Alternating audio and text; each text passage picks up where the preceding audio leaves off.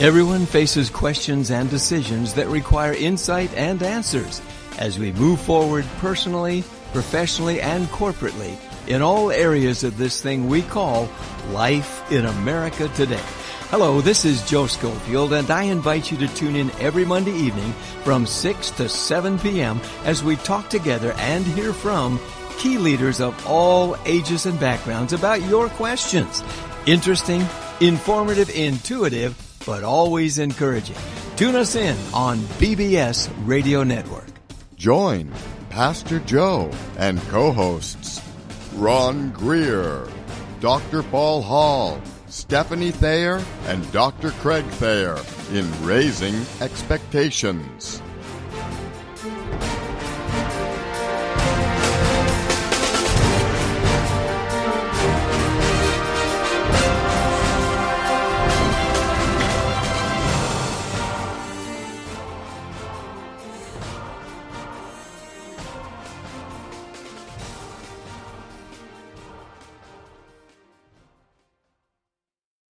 Schofield. I'm blessed every week, a retired pastor, to be with this group of people. First of all, Dr. Paul Hall, who's a retired pastor, theologian. He theologues all during the week, and theologue stands for, actually, whatever you want, because we don't have a word. We made it up, but it was really good.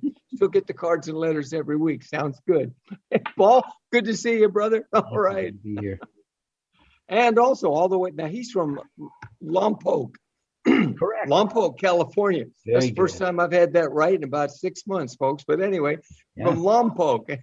So, and then if we go across the nation, we stop in Central America, in the state of Texas, where we have somebody watching over that state for us. His name is Pastor Ron Greer. Pastor Ron Greer is an incredible pastor. He's known all over the place. I just dropped my pen, but I don't really care.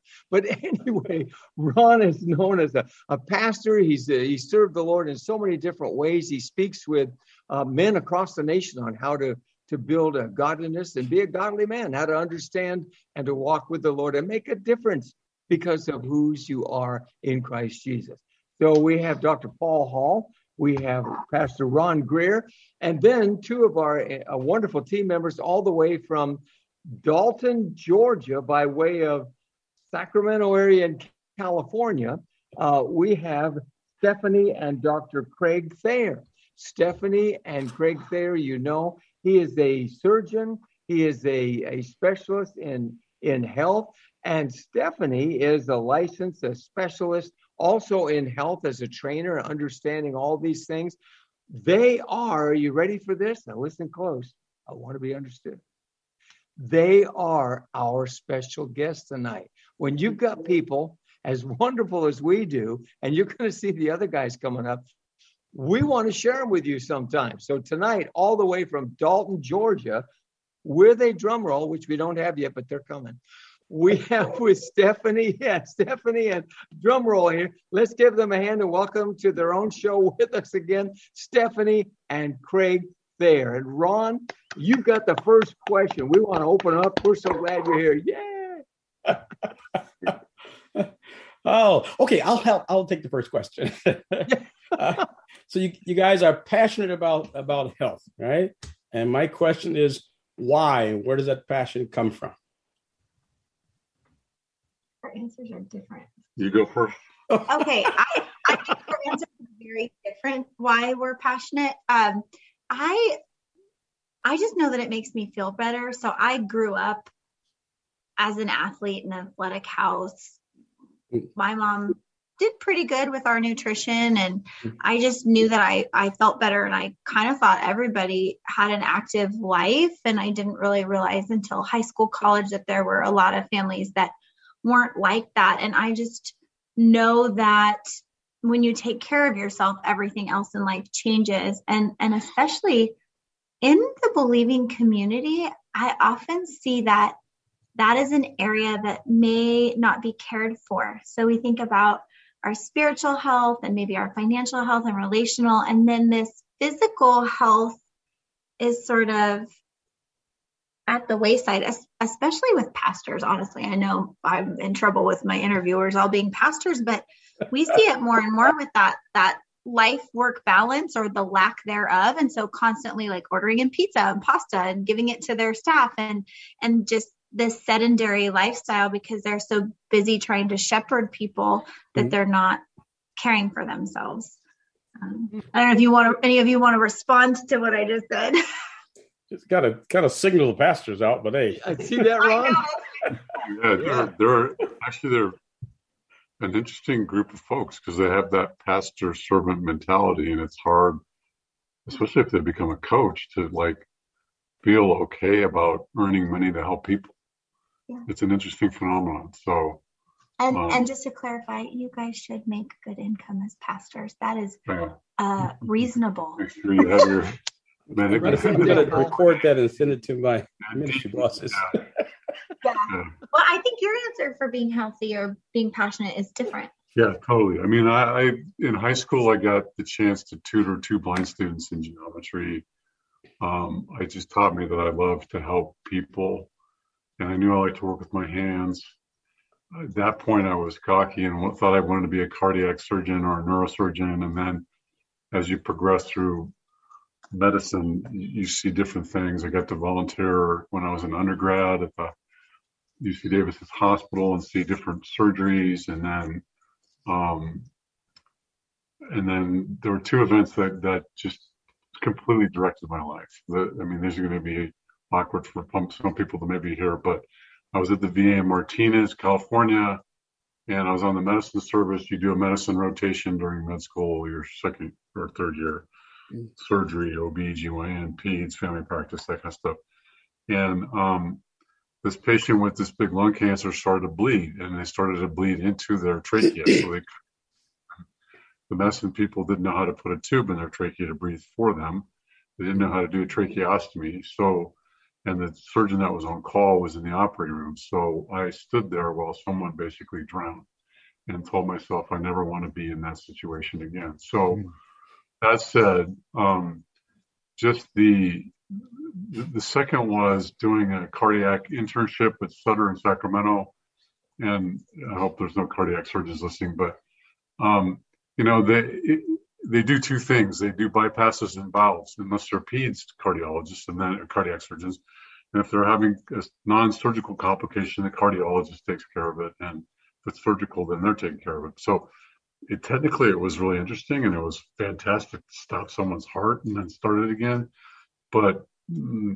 And so general surgery was the way to go, and it was old school. So we learned head to toe, and UC Davis is the busiest trauma center for blunt trauma in the United States. Wow. And so I just was a passion to go trauma, and it's just in my blood from having been there. And Dr. Blaisdell, our chairman, was the pioneer of trauma in the United States. He was at San Francisco General, and they created a trauma team in the 60s and 70s because of the Vietnam riots, police being bombed, things that were much worse than now in some ways. And so they created a team that just responded. They published their data, compared it to Orange County, and the preventable complication rate for them was only like 1%. And in Orange County, it was 35. So that's when trauma centers became the thing in the United States. So, and then he came to Sacramento and developed the program there. So, yeah, I'm just a servant that you rotate through general surgery, and everybody goes, man, I love it. It's the most impactful, direct contact you can have with people. But most of them couldn't survive the residency because it was sometimes 160 hours a week. So, but that's just what I do. I'm there to serve. And with that said, how good is your profession at taking care of their own health? This will make you feel better. Ooh. In the lounges I've taken multiple pictures of, they're all carbs, donuts, sugar. I know when I was going through this Optavia program, I go, what's this licorice? From one of the anesthesia guys would bring this big bucket of Costco licorice. And I go, first ingredient's wheat.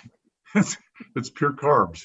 And second ingredient, sugar. Yeah. So just to pick on all the professions today. Right. I'm going to say, you get the pastors, not the doctors. They're at 2 o'clock in the morning, and there's I call it the cave. It's where the computer wants to do your documenting and look at labs and X-rays. And there's this whole table full of wheat thins and Lay's potato chips and And because you're up at 2, you deserve it, right? So. Right. Well, I worked in emergency medicine for 17 years, and half that time in the ER as a tech, and I can testify that sugar jolt at 2:00 in the morning kind of got you going, and then when you get off work, you go to sleep because you missed all those hours, and you get up and eat again, and it is not a good environment. You're a paramedic too, so the adrenaline boom back down and. Well, and actually, folks that work night shift have a very hard time being healthy. Your biorhythm is so off, and it's one of the things that we go through a lot of questions that we ask potential clients. And so if you continue to work at night shift, you can expect that you won't be as healthy as you want to be because it's very, very hard on your body. Yeah. Mm-hmm. So I'm sorry. Go ahead, Paul.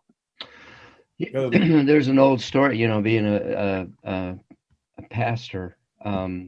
Here's the question: Do you know what you call the belt around a Baptist pastor? And I'm afraid to answer. It's called the leather fence around a chicken graveyard. So, eating potlucks, et cetera, et cetera, et cetera, et cetera. I'd like to ask a follow-up question, just a little bit. Sugars and all those kinds of things. Given that in mind, how do you suggest, or let me filter this a little bit more. I've found over my years that oftentimes eating is associated with depression, low self-esteem, et cetera, et cetera, et cetera. So could you kind of address that, Steph and Tank? Could you talk about how that dovetails, because the psychological things that are working into our diets, and then the diet affects the psychology and the emotions, et cetera, et cetera, et cetera. So how do you break that chain? Can you pursue that? Yeah, absolutely. So it's one of the reasons that we use the program that we use, because you can eat a lot of different ways and you can have healthy results. A diet is just the food you eat. So people say, I'm going on a diet. Well, everyone is on a diet. It's whatever you're consuming. But if you do something, whatever, really restrictive, there's lots of things that can work. Most people will do that. They arrive wherever they want, and then they stop and they go back to everything that they used to do. And I tell people all the time, it's not about the food. And people stare at me in confusion and they don't understand. And it's something that we just went over tonight. An hour before this, we have our weekly community night that we lead with all of our clients, because you have to learn habits. And ironically, they were mad I didn't play music before. Normally I play really inspirational music. So it was kind of funny that music started just now. I think that was payback because I didn't do it tonight. Just so you know. But it's food, not for everyone, but for most people, can be an addiction, just like everything else. But for some reason, people don't want to talk about that.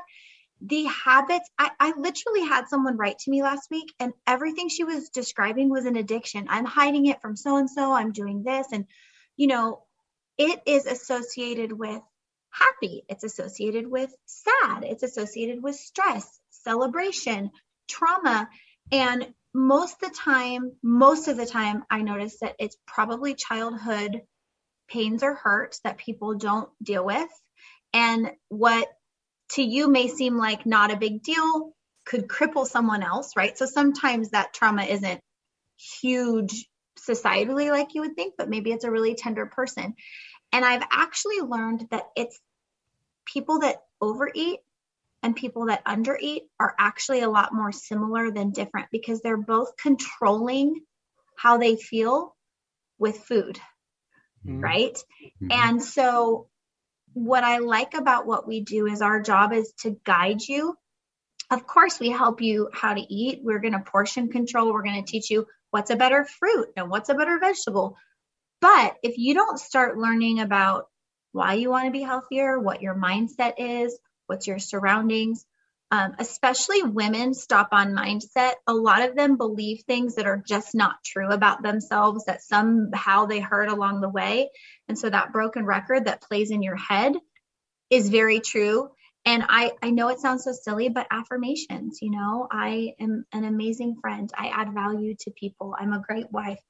Just to start saying those things out loud, because usually we're hardest on ourselves, and that's not what we say, right? Sometimes it's changing the people that you're around. Some people that really love you are sabotaging you, and they may not mean to.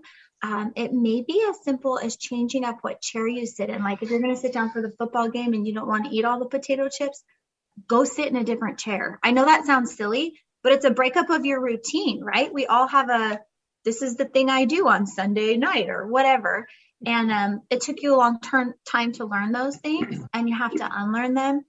And the other thing that I really focus on people with this is you don't cheat on yourself. You don't fall off. You don't ever arrive. They're life decisions that you make. And I do hope that you enjoy cake or fudge. We always joke about fudge on the show. It's not like there's a right or wrong. If you make life so restrictive, you're never going to stick with it. And this is something for life, not for, tomorrow, right? It's for your whole life.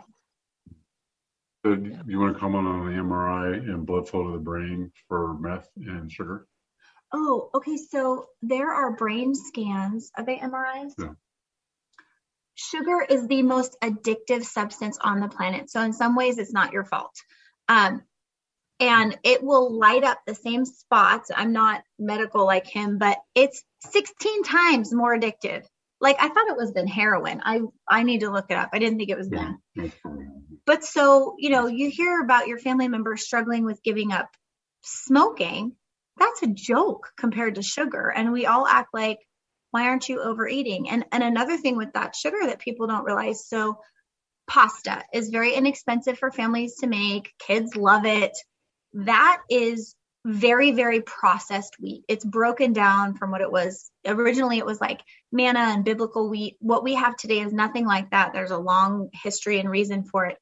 But it has a higher quick sugar, a glycemic index. It's a higher sugar content than table sugar.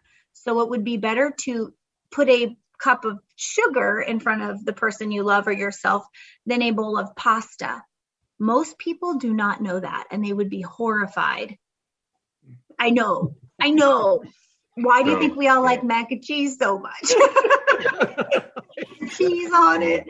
And so people try on their own, right? Well, it takes 2 full weeks to not have it in your body at all, to not have the brain stimulation. And that's why they say diet soda is bad. It's not so much that it's the soda itself, it's that what they sweeten with causes the same chemical reaction in your brain still.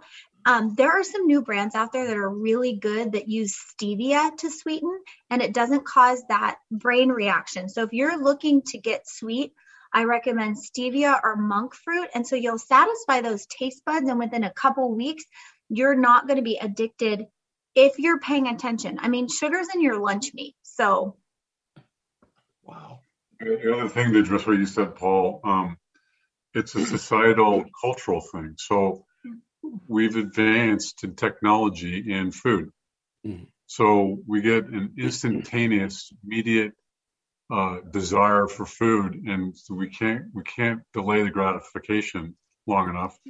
We just pull through McDonald's or Chick-fil-A or In-N-Out or name the restaurant, right? Mm-hmm. So that set up with now technology like cell phones, Zooms, we're sitting around and we're not moving. In our program earlier, we quoted Martin Luther King Jr. program, and it was, if you can't run, walk. If you can't walk, crawl. If you can't crawl, move. Just move. And I added Newton, a body at rest stays at rest. If your body stays at rest and doesn't move, you clot and you're going to die. Right. So, wow. Yeah. That's encouraging. That just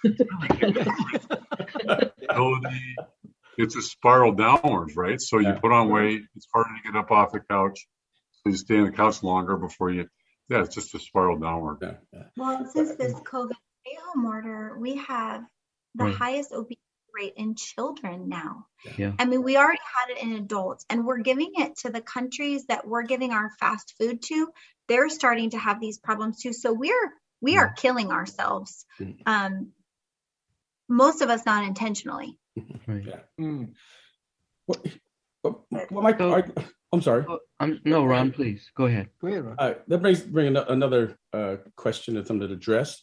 So the scripture is replete with passages about health and taking care of the body, and God's temple, it belongs to Him. Paul gives Timothy instructions about how to care for his body. So you look at what the scripture says about caring for this, and then you look at societal and cultural sort of impact on eating and health, and you get the impression after a while is that God has an idea for healthy longevity, but then you get society with it seems to be pushing more and more toward brevity of life, bad health, and misery. So do you think that maybe Satan's driving this thing within society, and we're ignoring God's command in these areas also? What do you think? Yeah, I mean, as you were talking, all I thought about was Daniel as a young man. You know, if you don't know scripture, Daniel gets taken, he's captive. They basically took the best and the brightest teenagers that they could try to mold into their new society, right? It's Nebuchadnezzar, I think, Babylon, right? Correct me if I'm wrong. And they wanted them to eat really rich, fatty foods and meats. And he said, no, and wine. And he said, no, I just want my fruits and vegetables. And he convinced a guard or somebody to let him do that. And as you were talking, it also made me think society is telling us what is bad is good in insert any subject. Right. And what is good in biblical terms is being represented as bad. Yes. Yeah. This is just one of many. Yeah. I mean, also biblically, the interesting thing is that, a lot of the men that are mentioned in biblical texts lived to, if it's earlier, it's a lot more years, but it eventually got to about 120, 140 years, which is what science feels that we could get to if we were healthy and did the right things. Yeah. So back in the day, they had healthier wheat, as she mentioned. They were active. They were active. Yeah, they were hunters and foragers and all that stuff. So, well, it's funny you mentioned that. So in my family, my grandmother on my dad's side lived to 104. Never wore glasses. Had a stroke eventually and died 15 years later. But it wasn't unusual in my childhood in those years to have someone 100 years old, 102, 103, 99, and even cases where like my great grandfather, he still farmed, worked on his farm, although he was reduced. And then as I look back at the age, he was in his 90s, and he was still doing work, still walking to church, still walking down the road. So yeah, it's. I look back at their diet, and you go, wait a minute, it's a lot of fat and blah blah blah. But I think the thing is, it was naturally grown food. They grew all their own food. They processed their own food, and they worked 9 or 10 hours a day. So you had the physical exertion, and you had fresh, unprocessed food. So yeah, I think you had a point there. It's interesting. You really hit a button there. Just this past week, I was talking with Dr. Buckingham, who said to say hi to everybody. He'll be back with us. He just loves you guys. And especially he says, say hi to that young doctor too. He's a great guy. That would be you, not us. He knows us. But anyway, in talking to him, I had my appointment with him. He's looking at my knees. They were going to look into these knees because they were giving me trouble. I think I mentioned it to you, Tank. And looking at all this, but he wrote the book, again, you can help me get the exact words, the free radical pulmonary. Do you remember that one, Tank? Trying to remember all about the blood flow. And like Ron was saying, how the body works and being mobile, as Paul had mentioned. So when we looked at this, I had a surgery doctor that did the arm, the bicep for me when the dog pulled and took the arm apart and anyway, detached that and he reattached it. So he was going to look at the knees. And, I said, I'm not going to go through this. About 12 years ago, I had the knee surgery. I got half of them each replaced with titanium. I'm bulletproof in the front. You can send me in first. But anyway, with the titanium knees. But anyway, it was bad. They were swelling up and I didn't know what to do. And he said, you could go through all this. We'll look at this. But he said, I guarantee you what you need to do is what Steph and Tank are saying. So I just said, I'm not going to go through this. So I walked. I got some exercise in. I started walking. Kind of watched what I ate, decided to unwind it a little bit, took my vitamins. He put me on special, just regular vitamins you're supposed to take. You would know all these. I went down to see him. My knees have come back to the same size. They're totally worn out on the inside. I should be walking around with a crutch. I feel great. I'm walking around with him. He says, that is how, as Ron was saying, the body will take care of itself. And Doc said, that's the way God set it up. That's the way he wants to do it. I think that really backs you up on what you've been saying, Ron. Yeah, totally. I mean, that's the phenomenon that we've seen. Stuff in our coaching people, diabetes type 2 is a symptom of obesity or overweightness, an inflammatory body where the lipids are blocking the receptors in your pancreas, blah, blah. That's exactly what Dr. Buckingham was talking about, more lung physiology. But that's why COVID was so bad, because people who are obese or overweight have inflamed lungs already, pour kerosene in there.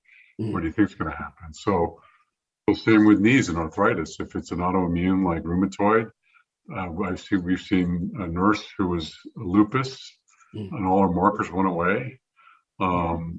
It's all an inflammatory thing from not being as in good a shape. I mean, just physically carrying more weight, right? I mean, if you look at CDC's top 5 disabilities, they're all immobility things. And literally, we flew back just the other day, and there were 9 wheelchairs needed for 200 passengers. Okay. We've gone to Disney World, not every year, but probably every other year. And every time we go, there's more people in those carts around. And it's not because they're missing a leg or they're disabled. They just are immobile. Yeah. There's something I wanted to say to some of this, though, because, you go to your doctor and they will give you a prescription that they need to. And thank goodness it will help you. But most of the time it's a patch or it's a Band-Aid, right? There are some genetic markers and things that you have that you will never be able to get off medications. And thank God for that. I do believe that God is in innovation and all of that kind of stuff. But they'll say, well, you need to lose weight.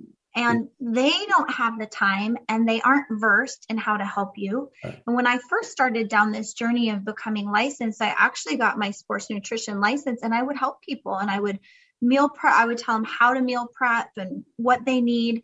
And in theory, it's really good. In practicality, almost no one was able to do it. To get from here to here on your own is really, really hard. And that's the other thing that made me think of, we were talking about sugar in food. The food industry is in it to make money, not in it for you. The Cheez-Its, I don't know about you, but I will eat the entire box. There are chemicals on the Cheez-It that make you not satisfied. And it's not just, I'm not picking on Cheez-It.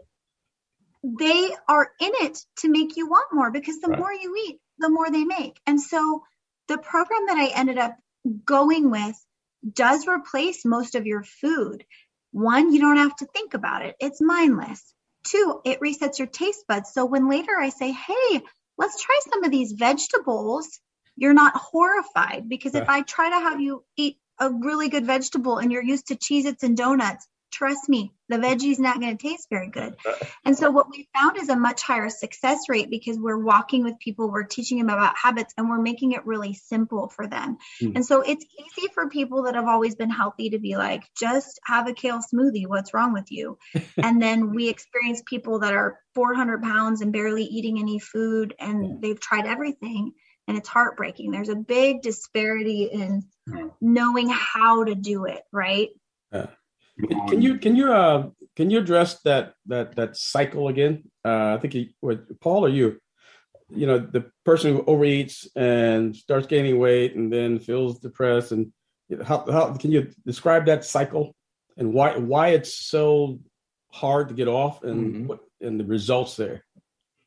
So day one, I'm going to do 900 things. I'm going to drink a gallon of water and I'm going to eat kale chips and I'm going to go work out and I'm going to not say anything mean to my family members. And you're doing really good until about 10 a.m. And then one of them goes out the door. And so by the end of a couple of days, you have failed yourself. You have disappointed yourself. You have not been accountable to yourself. You are harder on yourself than anyone else. Like you would not say any of these things that you say to yourself to your best friend ever in a million years, right? I don't know if you've ever done that devotional where you write a letter to your best friend and it's actually to you. It's extremely eye-opening, gives me the chills.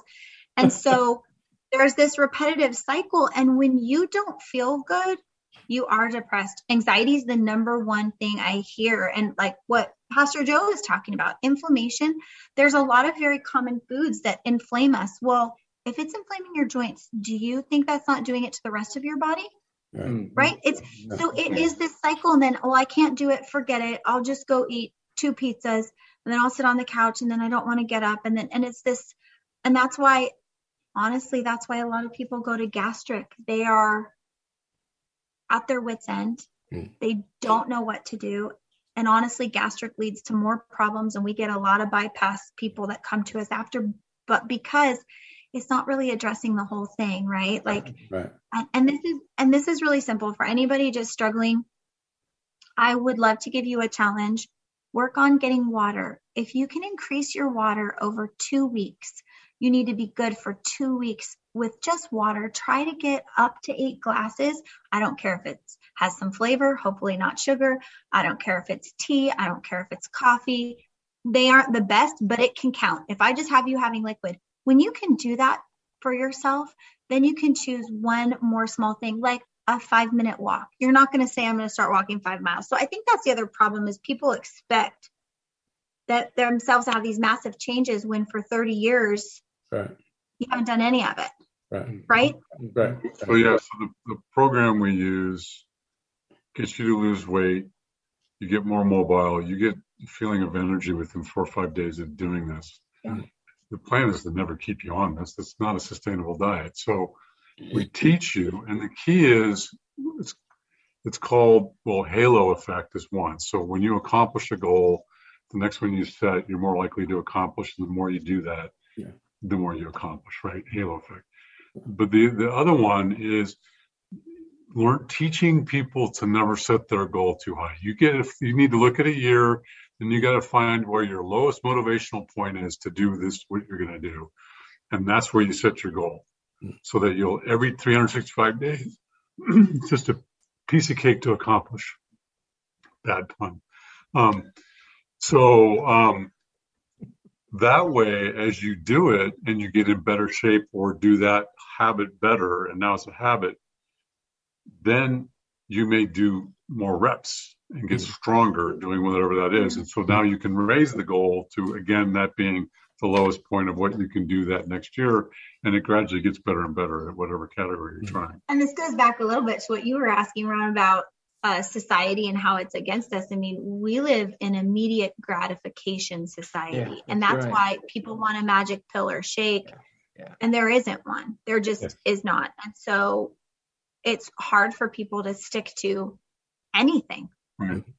And this program promotes itself. We don't go out and solicit anybody. We share people's change in their life or other people on Facebook or social media, and then people reach out to us.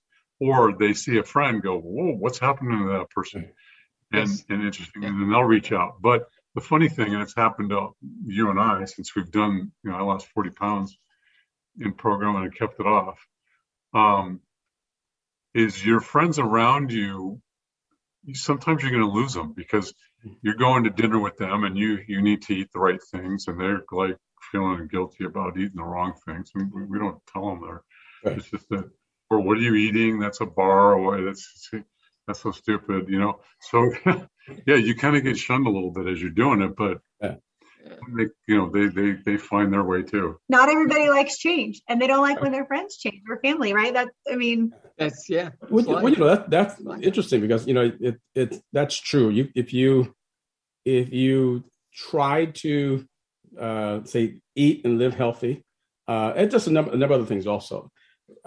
People do feel uncomfortable around you. I mean, I can't tell you for years, my wife and I, to this very day, we have friends who they like wine, or they like to have a beer or have a drink now and then. And we don't drink. We don't use, take alcohol at all. Now, we never tell them not to. We never make a deal of it, but they somehow feel uncomfortable if you're sitting there and not drinking. They want you to drink something. Same thing with there's certain sweets and certain desserts that I don't do because of my addiction to certain things, right? So I've said I don't do those things. But it's no matter how many times you tell people it's okay, go ahead, enjoy yourself. They don't. They want you to eat also, And like you said, what happens is they feel uncomfortable enough. After a while, they really don't want to hang out with you anymore. So, no. You don't get invited to certain things because if people are going to be drinking, they just don't invite us. That's true. Yeah, that's right. That's right. Well, anxiety is the number one thing I hear. And then when it comes to food or lifestyle, it's either sugar or alcohol. Yeah, and which is one of the same. Right. And I mean, I don't know about how it is in Texas, but moving from California, I mean, it had become more, everything has alcohol. A baby shower. I mean, she's pregnant. Why do you have alcohol? A children's birthday party, a Bible study. Like, I had people here when we moved to Georgia. I said, there's not been a women's Bible study that I've ever gone to that didn't have wine. And they're like, what? I said, what? Yeah. So it's, but once again, society. Right? What has become the norm? And that doesn't mean that it's not bad if you want to do that, but it's also not bad if you don't want to do that. Yeah. Well, exactly right. I'm sorry. Yeah. The other thing I got to say, I was sitting listening a few things you said, right? One is, I'll say, so I used to train disciple men who were basically transitioning out of prison, right? And the idea is that most have been involved in criminal activity for multiple years, and they go to prison and they learn to be better criminals from other criminals, but they get saved and they get out, and you need to train them how to live in a society outside of the criminal element, right? And the second portion of that is most of them that we dealt with had drug addictions, which is why they were in prison in the first place. Right. So a number of things you're talking about, the idea of like getting out, saying, listen, here's what we're going to do. We're going to set some goals, right? It needs to be a simple goals at first, simple things to achieve. And literally, I'm serious. When they're getting out, getting an ID card, getting a social security card, getting a driver's license. Now, you think it's not a big deal, but to them, it's huge, because each little achievement, you set them up for the next one and for the next one. And that was literally our program. We walked them through a little achievement at a time to get to the point where they were living on their own. And we had this thing called being smart. Have a simple goal, make it measurable, it has to be achievable, realistic, and go from there. So it's amazing that even with food, you still have the same sort of addictive behavior and the same sort of process out of it. And each case, same thing. If you want to see somebody fail, give them too much to accomplish, too high expectations. And that usually what happens, they would fail. And then, might as well go back to what I know. And I can't do it anyway. Yeah. Well, and that's why accountability really well. And, having a coach, our job is to guide you. Yes. It's not really to tell you what to do. I usually ask you like a cheerleader or a drill sergeant because people are very different in what they're looking for. But I have noticed the farther we've helped almost 1,000 people now. And honestly, it was a God thing. We never intended for this to become what it is. And we talk about God a lot. There's a lot of opportunity because people share their hurts, probably very similar to prison ministry, right? And just general pastoral. But I've learned as the farther we've gone along, how similar it is to some of the AA programs and the different things out there. There's a common thread of accountability. And we talk about 1% better every day. Right. A consistent, don't try to do the 15% thing.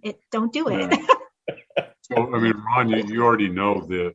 But also what's interesting is what one person's when they approach what they need to do, it's just a step, right? And to someone else, it's an entire wall, right? So right. Yes. You got to be able to figure out who's the wall and who's the step, and make it the appropriate way, which is not always. Well, that's probably where you're good, because acceptance is a key word there. Like Christ accepted us, he accepted us where we are to take us to all we can become in him. And so when you got the wall builders and the others, like you're saying, you both have a great ability. And again, it's your relationship with Christ. Don't you agree, guys? The way, the love of God flows out of you guys, and people feel comfortable with that. And like Ron was saying, and Paul's been this way in all the years I've known him, 50 years. When someone feels comfortable in a world that says there are no absolutes, in a world that, particularly, look how many seniors there are. Yeah. Seniors are the largest group of people in the nation. We outnumber high school students across the nation. Having been a former high school principal and everything else in my own life, we're all here. And yet so many seniors will say to me, my head's turning. What do I believe? What do I not believe? Because I don't know, everybody's everywhere. Just going back to the key thing is, like you're saying, loving them where they are. And the goal setting's for their benefit. And when they feel that encouragement from you and Steph, that makes a big difference. And, I think that's a key element. I think one of the things too is, I don't care your size. I really don't. It doesn't matter to me what you look like. Anyone that loves you is going to love you for who you are, whether you are sick and you're underweight or you're way overweight. The difference, I think, is quality of life and ability to be present. And I say this a lot. God gave you one beautiful life, and he gave you one vessel that you're here with to take care of. And the better you take care of that, and you have to be careful, because that could also become an addiction and an obsession, right? Yes, amen. Just like right. I know. I probably borderline on that with my workout. Been there, done that. But when you do that, the better you are going to be. This amazing creation that God made you. You're the only one of you he made. And the better influence and love and kindness you're going to be able to have in your circle of influence. And if we all were able to live like that, I think we would have very profound impact. Yes. So, amen. That's an interesting point. So a question that brings up a question then, because I agree. I was once addicted to working out and weightlifting. Matter of fact, I went through a treatment center at the Marquette University to help me get out of that. Believe it or not. But in my mind, it was, the paramount thing to do, is good to do. I needed to stay in shape and blah, blah, blah. But again, like you said, I went overboard. I literally was on medication and counseling to get out, break that addiction. So my question then is, whether it's being healthy, whether it's eating healthy, whether it's eating too much, whatever the obsession is, how do we avoid either one of those becoming this sort of obsession or idol? What's the key to that? This goes back to everything in life. Do you have a couple of people in your life that can sincerely, lovingly call you out if you need it? And that's not just these subjects, right? And then also a willingness to look at your surroundings and your patterns. And I know a lot of people addicted to exercise, and addictive personalities choose addictions. I mean, let's joke for a second. You go to AA, they're all smoking, they're all having coffee, then they move to gum, then they go to work out. Like, addictive personalities just move the addiction around. And some are going to be healthier than others for you, but like there's an underlying issue there. Some people that we deal with that you need counseling. And I think therapy is a wonderful thing. That's a little bit beyond what we do, right? So it really depends on the person. I think just watching what you do, and you listen and you hear what they're saying, and you put yourself in their shoes, and so better than they do what's really wrong. And so then it's a matter of twisting their brain around a few corners to come around to I know what's wrong with me. And then it's their motivation, because they've got to be motivated, right? You can lead a horse to water, but you can't make them drink. So you've got to find a way, and this is true of any coach. I mean, Madden's first book was great about that. Some you just look at, they just look back and they knew they screwed up. Others, you got to yell and scream. So, so that's the challenge of any coach. My guess is similar with pastoral counseling as well, that you guys will have people come in and you're like, red flag, I know what the thing is, but you can't say it, right? It needs to think it's their idea. They need to think that, first of all, they're accepted and loved, and they are, because Christ is there. Christ loves them and gave his life for them. So therefore, they need to know that they're accepted. Secondly, they need to, if they get the place where they think it's their idea, you certainly don't need to feel good. Say, oh, look what I did. I got credit. Hey, what do you care? You want to make sure they're okay. Yeah. So if they feel it's my idea, you could say, that's a great idea. I'm behind you all the way. And then the change begins. And you got to let them move slow on it. Yeah. If they move so fast, I think, they're probably not there at all. And particularly a lot of times with seniors, because they think they have all the answers. There's a wise guy, I know Dr. Hendricks, Paul remembers him, but I asked him once, it was Dr. Sands, what's the greatest thing? I respect you've learned so much in life. What's the greatest thing you've learned? He looked at me and he said, Joe, the greatest thing I've learned in life is that I've got so much more to learn. So I better be very careful with what I have learned. And that's the love coming in that we need to do. You are so good at that. Yeah. What do you think, guys? So it's the power of discovery. Yeah. Not everybody likes that. And like everything, timing is really important. I would never send a client just a website or something. I have to talk to someone. It's always free. Yes. But I really want to know if they're ready, because if you're not ready, don't waste your time, your money, right? And I think that's true for most things in life. You have to have a significant enough reason why it matters to you. Mm-hmm. And I had one, Joe, that was a senior, and she's so sweet. I didn't know her.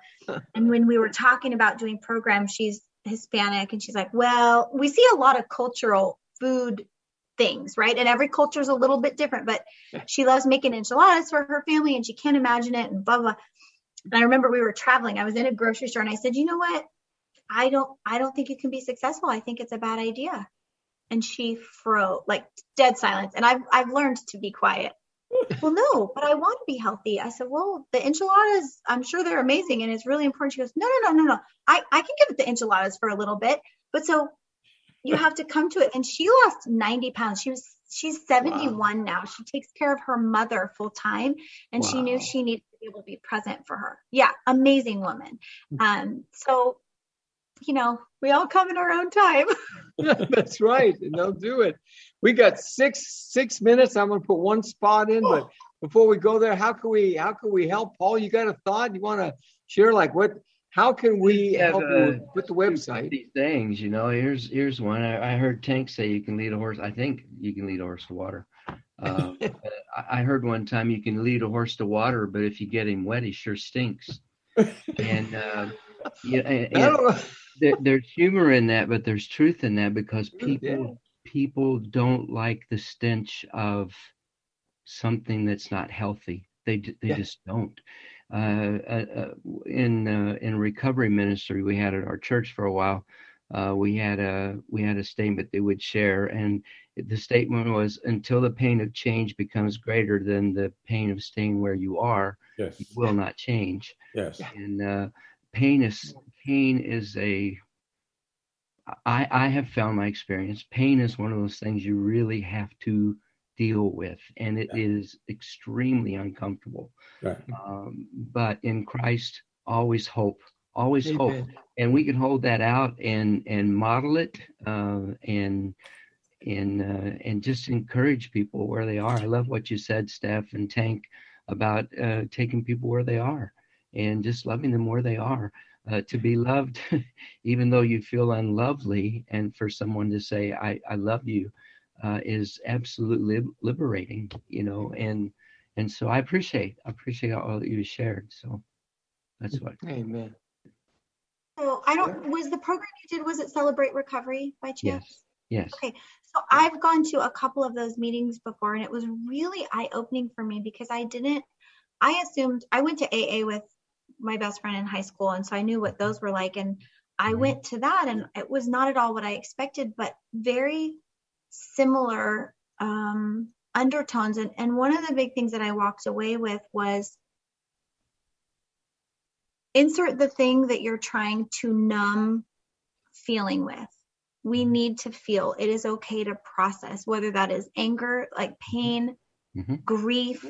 And the longer you don't, and we have the highest medication rate for, pretty much everything, but antidepressant, it's not actually solving anything. It's just prolonging the numb, and you're never going to be able to be off that unless you start to process. And so there's lots of vehicles that we use to get us there, and food is just one of them. But that's one of the spots I went that I realized, this is way more similar with whether it's guilt, lying, drugs. I mean, it could be a million things. Right. Yeah, and one of the things we said too, and I think it's so critical, is that you're only as sick as your secrets. Mm-hmm. And when you're willing to tackle those, and make a concerted effort to deal with them, you really begin to see change. Okay, we talk about this because we've been through, big storm. But when you're in the dark, you don't want something to be out, right? You don't want it exposed. You want to hide it. Well, as soon as it's out, then what damage can be done to you? It's already out, right? Okay. Let it out, whatever the thing is. Well, we've got like 2 minutes to tell them how they can get a hold of you again. You give them, how do they get a hold of you? So we have a website, Wellness with Steph. It's STEF.com. But honestly, the best way, I'm very active on Facebook and on Instagram.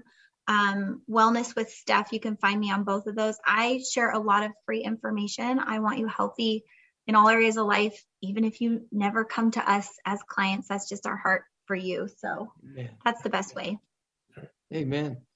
Anybody, guys, you got one statement? Well, let me just say this real quick. Ladies and gentlemen, if you can help us financially, that's great. Just go to our website. I'm going to take time on this. Forget the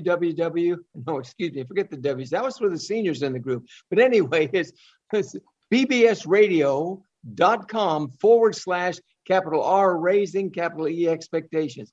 bbsradio.com/raising expectations. There's a donation button there. If you could hit that and the Lord leads you to help us, we would be blessed, and we would thank you very much for that, and we appreciate that. So, guys, we have about a minute. Paul, reel around. Any words you want to say? I want to make sure we all get a word in, because we just love you guys.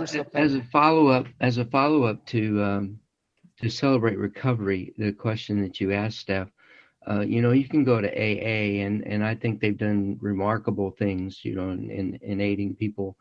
But when AA talks about a higher power, that could be anything. It can be a rock, it can be a tree, it can be a rainbow, whatever. The beauty and the absolute truth of Celebrate Recovery is that it points you to a person, the person who created us, made us, purposes to conform us to his image, and the cool thing of it is, I think, is that he not only encourages us to do it, but he gives us the power through the Holy Spirit to do it and to give him the glory. So I just wanted to make that point, that it's not just a simple 12 step, even though that's very functional. We're talking about the personhood of Jesus, which makes all the difference in the world. All the difference. Psalms 23.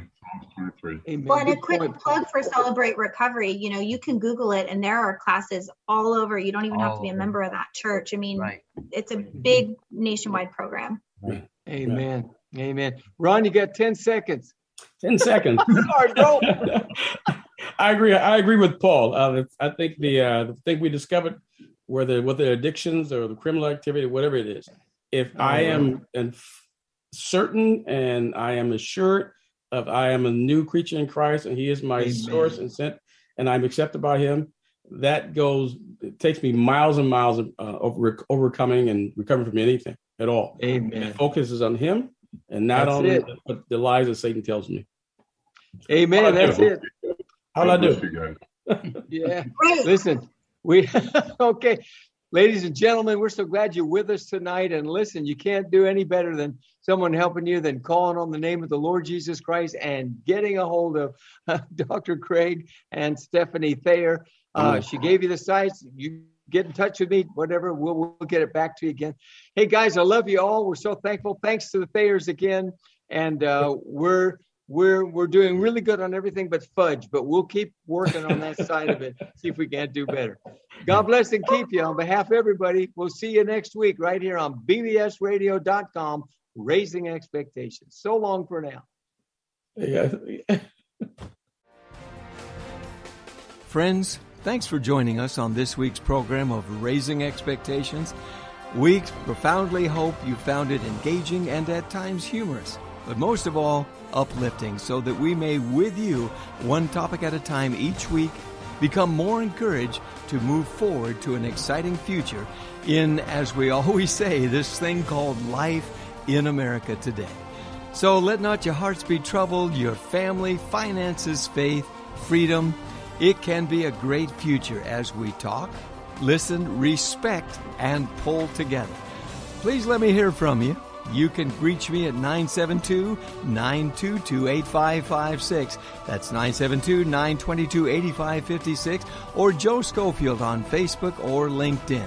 It'd be a pleasure to know you, and we hope you'll listen in again next week on the BBS Radio Network.